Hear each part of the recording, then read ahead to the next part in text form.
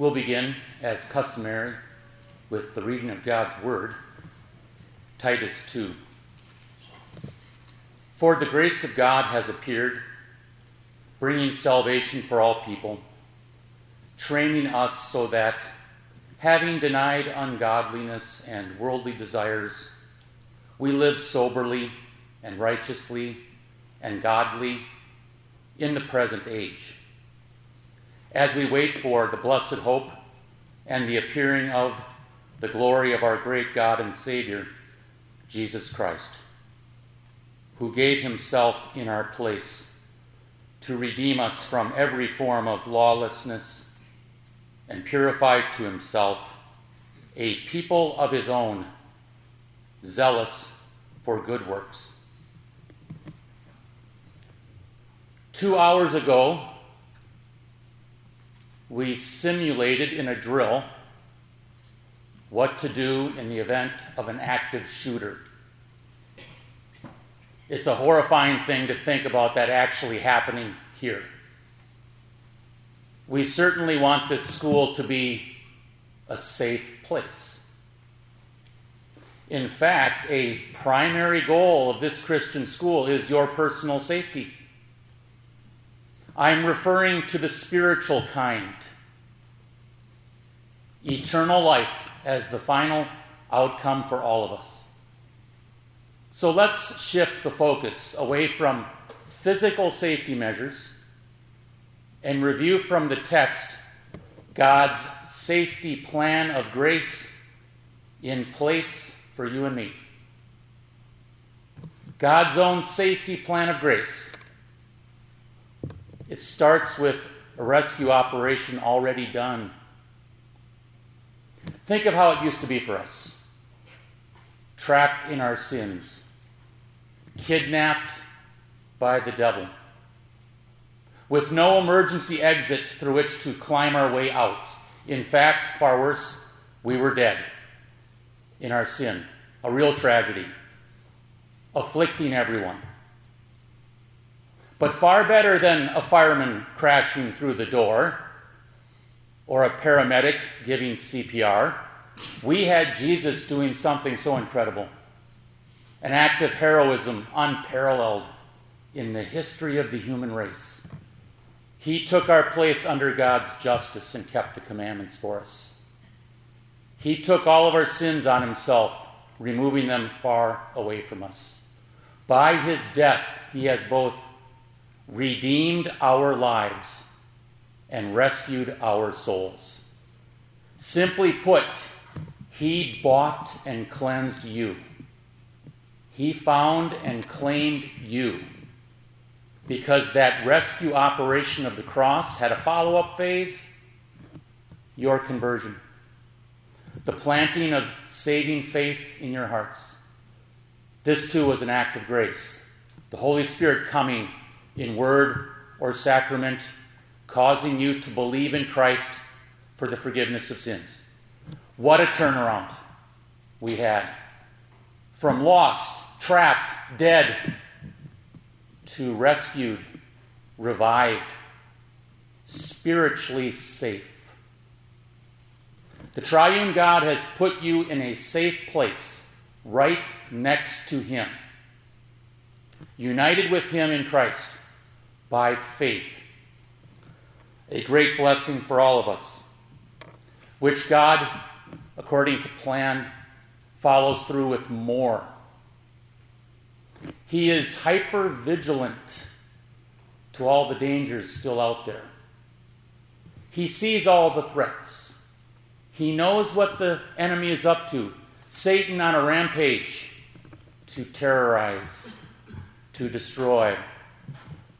So that safety plan of grace must be active every day, which involves you and me in a constant training through the study of God's Word. I'm going to hold up some of our material. Here's a sign. It goes along with the manual. This is a work in progress, very incomplete. May we never have to implement any of it. This safety plan, on the other hand, is infinitely better. It is complete, and we need to implement it all the time. It reads like this. The grace of God has appeared, training us so that, having denied ungodliness and worldly desires, we live soberly and righteously and godly in the present age. The spiritual threats that we face are more than possible. They're constant. They come in, propelled by technology through the portal of our personal devices. They come at us through people that we know. They gain access to the heart because our sinful nature, like a mole for the enemy, unlocks the door and lets in the threat. So part of your spiritual safekeeping is a very healthy awareness that we have the capacity to step away from the safe place into danger. God, in His grace, however, sounds the alarm in His Word. God tells us to say no, to renounce ungodliness in all of its forms, like materialism, self-centeredness, a sense of entitlement, anything and everything that denies His lordship in our lives or undermines His authority. God tells us, say no to, renounce all the desires of the flesh, since your spiritual safety is at stake. It is not safe ever to let a sinful desire, doesn't matter what kind, take over and control what you think about or what you do. It is not safe spiritually to browse the internet looking for inappropriate content. It is not safe to converse with a friend during chapel or in other ways disregard the Word of God being taught. It is not safe to dismiss any of our sins as something small or to use God's forgiveness as an excuse to do what we please. This will be a struggle for us to say no to these things, and we all will fail. We give in, we give up, but God pulls us back through the escape hatch of repentance.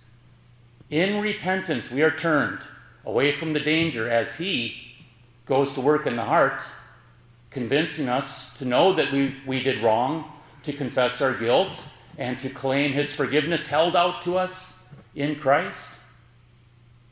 Yes, daily repentance is a big part of our spiritual safekeeping, along with the constant study of the training manual, and don't forget your 911 calls to God, your prayers for His merciful help. His plan of grace to keep us safe is active every day. On that we depend as Christians. With that in effect, we do our work as students, staff, and teachers, as His people led to be zealous for good works, Paul writes, who also, by His safekeeping, look forward to something wonderful, the blessed hope and the appearing of the glory of our great God and Savior, Jesus Christ. Amen.